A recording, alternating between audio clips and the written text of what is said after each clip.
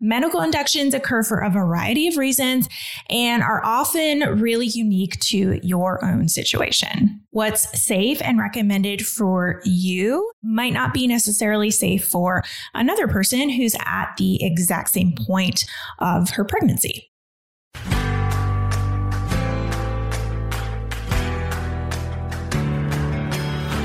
You're listening to the Mommy Labor Nurse podcast, where you'll gain the tools, knowledge, and confidence you need to erase the unknowns, feel in control, and have an even better birth no matter how you deliver. My name is Liesl Teen, mom of two, practicing labor and delivery nurse, and your host. From over 8 years and counting of working at the bedside, I know that knowledge is the key to an even better birth. So tune in each week to learn about all things pregnancy, birth, and postpartum from me, a labor and delivery nurse that's seen it all. And now let's get into this week's episode. This week on the Mommy Labor Nurse podcast, we're going to dive into the topic of medical induction of labor. I'm going to talk all about the reasons you might be induced and the various induction methods your provider may use. But before we get into it, I want to quickly review what an induction is, just in case you're not quite sure. An induction of labor is exactly what it sounds like. You aren't in labor yet, so we put you into labor, or we attempt to put you into labor. You see, there comes a point in pregnancy where the risk of continuing the pregnancy is actually greater than the benefits of keeping baby inside. And that point can be different for different mamas. Keep listening to learn more about why you might need one. 1 in 3 moms actually do here in the US, and how we might do it. Then, if you want to keep learning about inductions here on the MLN podcast, go check out episode 72 called Help, What is an Induction? And episode 36, where you'll hear a positive induction birth story from a fellow mom. But for now, let's get into this week's episode. All right, so before we get more into labor induction, I want to address labor augmentation really quick, because a lot of people don't really understand the difference between labor augmentation and labor induction. So augmentation of labor is done when you're already in labor, but things stop progressing. Basically, we attempt to jumpstart things to really get them going. Let's say you are in labor and then something happens that causes your contractions to either stall or space out. A lot of times we see this happen with moms who are in good, hard labor, and then they get to the hospital and for some reason their contractions slow down.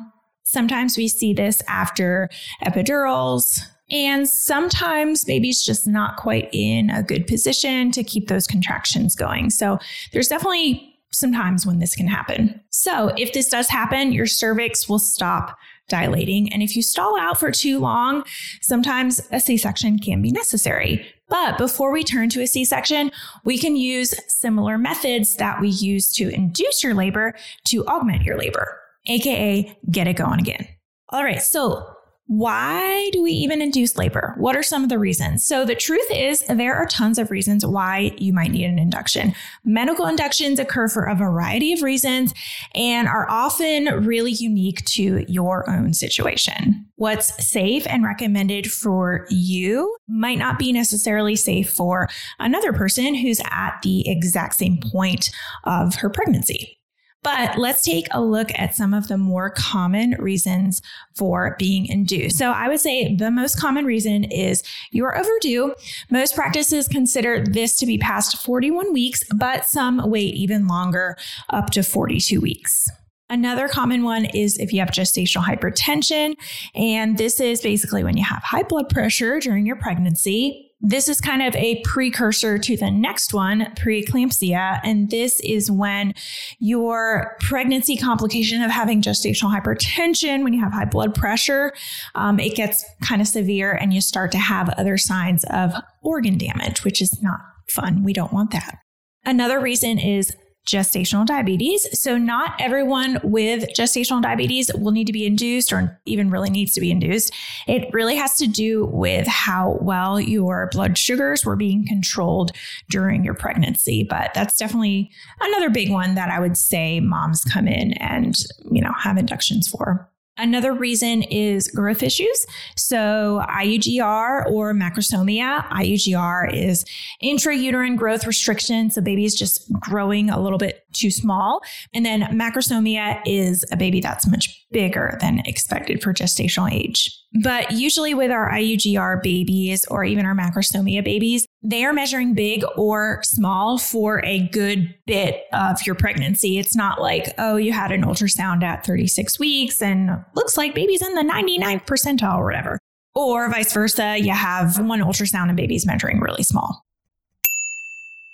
Are you in search of the perfect pump for your breastfeeding days? Proven to provide more milk in less time, the Motif Luna is a powerful breast pump that's built for modern motherhood and covered by insurance. With a battery-powered or non-battery version, the Luna is perfect for today's busy mom. The Motif Luna breast pump is lightweight and sleek, quiet and customizable, so you can quickly find what works best for you and your baby. The Luna also features a backlit LCD screen, built-in nightlight, closed system, quiet motor, and auto shutoff. And the battery-powered model gives you even more freedom and flexibility with a rechargeable battery that lasts over 2 hours. But beyond the features and ease of use, the Luna works. In a third-party study, 5 out of 6 moms reported more milk in less time than the leading pump brands. As a pumping mama, I personally used and loved my Luna pump. The expression mode works to express milk as efficiently as possible, while the massage mode would stimulate my letdown by mimicking my baby's natural nursing pattern. Sophisticated, strong, and soothing, covered by insurance, get ready to make your pumping days easier with the Motif Luna. To learn more about the Luna and order one for your breastfeeding and pumping journey, head on over to motifmedical.com. And as a special offer for all MLN podcast listeners, you can get 15% off site-wide, including the Luna plus all supplies and accessories with the code MLN23. Some exclusions may apply. That's code MLN23 for 15% off site-wide at motifmedical.com. Another common reason is something called PPROM, so prolonged premature rupture of membranes, and this means that you broke your water early in your pregnancy. In this case, induction is usually recommended around 34 to 35 weeks, unless for some reason a medical condition warrants earlier induction. So that kind of means if you broke your water and really nothing else caused it, and nothing else arises, you don't get an infection or anything, or your blood pressures are under control, you can usually wait until 34 to 35 weeks. But for some reason, if there's something else going on, we may have to induce you or possibly have a C-section earlier than that. Another reason is having a history of third trimester stillbirth. This is usually offered as sort of an elective induction because it has been shown to reduce the risk of a subsequent stillbirth. Another one is something called cholestasis, and this is a liver condition that can occur in the third trimester. The most common symptom is extreme itching in your hands and in your feet. So this is your friendly PSA if you're listening to this right now and you're like, wait a second, my hands and my feet, or just my whole body has been so itchy. Wait a second, what?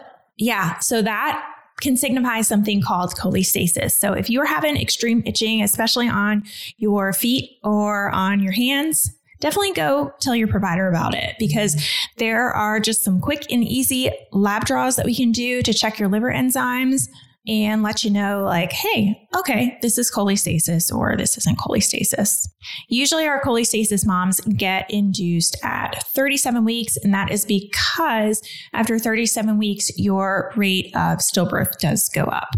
And then the last one is called oligohydramnios or polyhydramnios. We usually call it oligo or poly because those are kind of long words. But these are conditions that have to do with the amount of amniotic fluid surrounding baby. So oligo means there's not enough. Poly means there's too much. And then I said that was the last one, but really this is the last one. Really any other medical condition that puts you or your baby at risk to continue your pregnancy safely. All right, so let's move on to elective inductions. So an elective induction means that you choose to have an induction and there really is no medical indication behind the induction. Some providers offer elective induction at 39 weeks of pregnancy and beyond. And really the decision to electively induce is very personal. And remember that in many cases, it's safer to let your body go into labor spontaneously if possible. However, there are some instances where elective induction is totally a safer and better option for you. This is a topic that I go over much more in depth inside of both of my birth classes, Birth It Up the Natural series and Birth It Up the Epidural series. Just as a side note there, both of those online birth classes do have a bonus lesson all about medical inductions of labor. So what are some of the medications that we use to induce your labor? So there are a couple different medications that your provider can use. These are usually used at the beginning of your labor induction, at least the majority of them. And most of them are inserted vaginally and they work to prep your cervix. And then the exception to this is IV Pitocin.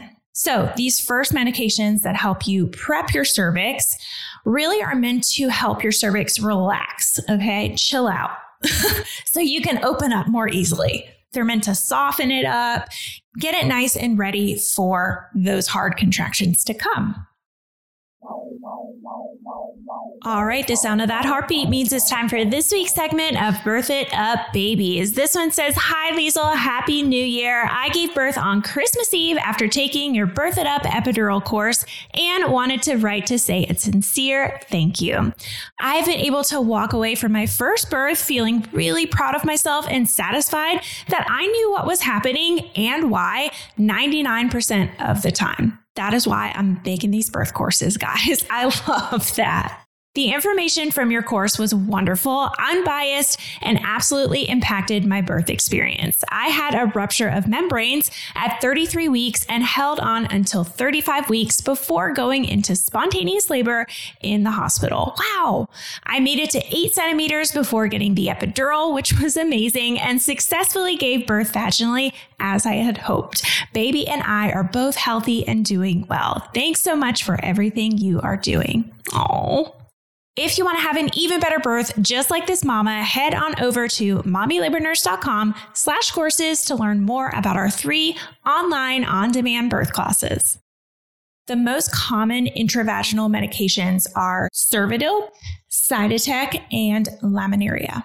And then Pitocin is another method, like I said, that induces or it augments labor. We use Pitocin as an augmentation method as well, but it's given through your IV instead of vaginally. And these are all basically a synthetic version of oxytocin, prostaglandins. Pitocin is oxytocin, and then the other ones are prostaglandins. All right, so let's break a few of these down. So Cervidil is the first one that I said. Cervidil is a prostaglandin that is inserted vaginally, helps to relax and soften your cervix prior to your induction. And Cervidil is basically like a big old Q-tip, okay? And it just gets placed into your vagina up near your cervix. It just kind of sits there and does its magic little job. And while it's in there, prostaglandins will slowly be released, which encourages the softening of your cervix. It's usually kept in for 12 to 24 hours, and you might experience some mild contractions while it's in place. The next one that I said is Cytotec. And that is another prostaglandin that is inserted vaginally, or sometimes we even have moms take it orally to help get your cervix nice and ripe in order to kickstart labor. And Cytotec is a pill, but it pretty much does the same thing as Cervidil. It really preps that cervix. I have seen moms who take Cytotec go into spontaneous labor by themselves, and that goes for any of these ones that I'm talking about. Sometimes we have moms come in and they get just a Cytotec or they get Cervidil and then they don't even need Pitocin. They just start having contractions on their own. But really these medications that I'm talking about are really more meant for the prepping, like kind of the beginning part. This next one that I talked about is called laminaria, and that is actually derived from seaweed, and it contains thyroid hormones. That's crazy. We don't use it very often. I don't use it at my hospital, but it kind of does the same thing as the other two. All right, and then let's move on to the last medication, and the last one is not for prepping, but it is Pitocin. It goes through your IV, and it is by far the most common labor induction method. It is the man-made form of the same hormone that your body naturally produces when you are in labor, oxytocin. And by giving you Pitocin synthetically, we are kind of attempting to tell your body like, hey, hello, you are in labor. Let's get going. Ultimately, with Pitocin, the goal is to get you contracting every 2 to 3 minutes with nice, strong contractions that are effectively dilating your cervix. The catch is that we don't want your contractions to be too close together, though. It's very important that your uterus can adequately relax in between your contractions, because that can sometimes stress out your baby. And if your uterus isn't relaxing in between those contractions, you do run a risk of having a uterine rupture, but that is super rare. But just FYI, that's kind of why we want things to relax in between. We don't want your uterus working too hard, because it can work too hard for itself and it can stress out your baby. So Pitocin is given IV, and it's really great because at any point during your induction, your nurse, me, I can just go over there on your IV and turn it off entirely. For some reason, if your contractions are too close together, your baby's getting stressed out, sometimes we'll just turn it down too, but it's very easy to just manipulate. All right, so moving on, another method of induction that is not a medication, but it works similarly to some of those medications that I just talked about, is a Foley bulb or a Cook catheter. You might have heard of this, and you might have not heard good things about it because a lot of people really don't like them. It's basically a catheter that is manually inserted inside your cervix to mechanically dilate your cervix. And then in addition to mechanically dilating your cervix, Foley bulbs and Cook catheters provoke your body to also release prostaglandins around your cervix. They work really, really great. They get a bad rap, but they do work really great if they are used properly and, of course, in the right circumstances. And usually Foley bulbs, like those medications that I talked about, Cytotec, Cervidil, laminaria, they aren't meant to do the job on their own. But like I said, even with Foley bulbs, I've seen moms come in, have a Foley bulb placed, and just start contracting on their own and not need any Pitocin. But I would say 95% of the time, you get a Foley bulb placed in addition to getting Pitocin. So what exactly is even a Foley bulb? So it's basically like a long, flexible catheter. It's about the thickness of a McDonald's straw. I feel like everyone knows how thick a McDonald's straw is. You know how they're like just a little thicker than like your normal straws that you buy at the grocery store. And it's nice and bendy. It's not like hard or anything. It's like made out of rubber, made out of latex. And it's got an opening on each end. Okay, one end can hook up to a little syringe, and then the other end is a little balloon type mechanism that can be filled with fluid. So basically what I do is I hook up the syringe to the one end and I push water into it, and it blows up a little balloon on the other end, and that balloon sits inside your cervix and it starts to soften and dilate your cervix manually. And then a Cook catheter is very similar to a Foley bulb, but it just has two balloons. Okay. The first balloon kind of sits on the uterine side of your cervix. Okay. So like imagine your cervix, like make a fist right now. There's kind of two sides of your cervix. One of them is your uterine side and like where baby's head was sitting on it. And then the other end is in your vagina, like at the end of your vagina. So one of the balloons kind of sits on the uterine side, and then one of the balloons kind of sits on that vaginal side. So how do we get it up in there? First of all, no needles, promise. No needles are going to go inside you, okay?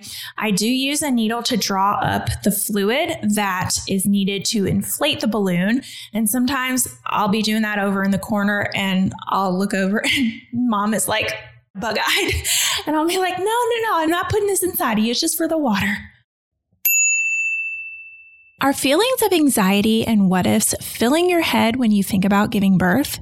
Take a deep breath with me, grab my hand, and join me for a totally free class to start gaining the confidence that you deserve. Gain instant access to my free on-demand workshop, 3 Secrets to an Even Better Birth at mommylabornurse.com/birth workshop. Inside of this 45-minute go at your own pace video class, you'll discover the 3 elements of birth preparation that pack the most punch, learn strategies you can use in preparation for birth and during labor, walk away with tons of actionable tips that you and your partner can start practicing right away, and so much more. Sign up for free right now at mommylabornurse.com/birth workshop. That's mommylabornurse.com/birth workshop. Can't wait to see you in there. So basically what happens is your provider will lay on your back with your feet together and your knees relaxed down to your side, kind of like a butterfly or froggy position. Some providers put you in stirrups like you would be, during a pap smear or vaginal exam. And they either use their hands or they use a speculum to place the Foley bulb in. A speculum allows them to kind of see the process a little bit better, and using your hands kind of allows them to feel the process easier. It's just kind of what the provider prefers, and obviously what you prefer as well. So once the Foley bulb is ready, it is moved through your cervix, and this obviously can be a bit uncomfortable. You usually feel a lot of cramping, and you might even have some contractions after the procedure. And once the Foley bulb, it's not inflated yet, but once the catheter is through your cervix, then I take my syringe, like I said, and I hook it up and I start to fill the bulb or the 2 bulbs on the Cook catheter with water until your provider says, okay, that's enough. And then once it fills up, if you tug on it, it's not going anywhere because it's a big old kind of stopper balloon up in there. So it usually sits in your cervix, wide range. Okay. Some moms, we put them in there and they stay in for like 30 minutes and then they come out and they are just contracting and they're ready to go for Pitocin. And then other moms, it takes a really long time. It can take up to like 12 hours. But it really depends on you and how dilated you were to begin with when you came into the hospital. And, if you have any contractions while the Foley bulb is in, if you were having any contractions before you came to the hospital, it's really, really user dependent. Typically, though, if you are having your first baby and your cervix is 1 centimeter dilated or less, your Foley bulb will stay in overnight to prep your cervix for labor and have Pitocin in the morning. Though, let's say you are a first-time mom and you have a cervical check in the office and you're like 2 or 3 centimeters dilated and your cervix is nice and thin, you don't need a Foley bulb. You can just come in for a Pitocin induction. But I would say the majority of our moms who get Foley bulbs are first-time moms. All right, now let's move on to something called AROM, AROM, artificial rupture of membranes, aka breaking your water. And another thing I must add, you probably already realized this, but during your labor induction, you might have several different methods used. You might start out with Pitocin and then your provider breaks your water later. You might start out with a Foley bulb and then you get Pitocin, then you have your water broken labor. Totally common to have like a few of these methods. So AROM is a form of induction. Some providers use it first. If your baby is nice and low and your cervix is prepped a little bit, sometimes you'll come into the hospital and they won't even start with Pitocin. They'll just be able to break your water. But at my hospital where I work at, we usually don't do that. Usually, if we're going to break your water, we're going to use it in conjunction with Pitocin. This is usually, in my experience, when it works the best, but breaking your water does release some of those same prostaglandins. So the thought behind breaking your water first is that it can kind of stimulate the process by itself. AROM also is a good method of induction because it takes away a little bit of space that is in between your baby's head and your cervix. Okay. So if you think about your bag of water, when your provider breaks your bag of water, they're breaking that little kind of space that's in between baby's head and your cervix, and your baby's head usually comes down and puts a little bit more pressure on your cervix, which can help to dilate and soften it right up.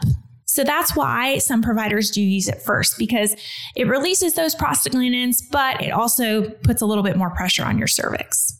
And that is a labor induction. Those are the methods that we use to induce your labor. And then after we get you into labor, it's very similar to if you had come in and you were having contractions on your own. We have to monitor you a little bit closer, but there's nothing really much else that's super special after we use all these things to get you into labor. Hopefully, this little overview, this episode about induction methods helps you to better understand what might happen if you have an induction on the horizon. Also know that our online birth classes do take the place of your traditional hospital birth class. Plus, they also include a full-blown bonus lesson all about planned inductions, caring for your newborn, partner support, and so much more. I have so many moms who take my birth classes and they go on to get induced and they're like, oh my gosh, I'm so glad we had that huge lesson in there all about induction because I knew exactly what to expect. Next week on the Mommy Labor Nurse podcast, we are going to be talking about epidurals, and I'm going to talk about walking epidurals. I'm going to answer some questions about epidurals. So if you are interested in epidurals, be sure to stay tuned to that episode. All right, I'll see you guys next week. Already feeling a little more confident about pregnancy, birth, and newborn life? Don't forget to hit that subscribe button so you can continue to erase the unknowns and never miss an episode. And if you're looking for even more, Instagram is definitely where I hang out the most. Come join our community of more than 500,000 moms for birth education, tips, and solidarity. You can find me at mommy.labornurse. Check out today's show notes and a searchable library of every Mommy Labor Nurse podcast episode at mommylabornurse.com/podcast. And while you're there, be sure to head to the blog to learn about our online birth classes too. See you next week. And remember, you can have an even better birth no matter how you deliver.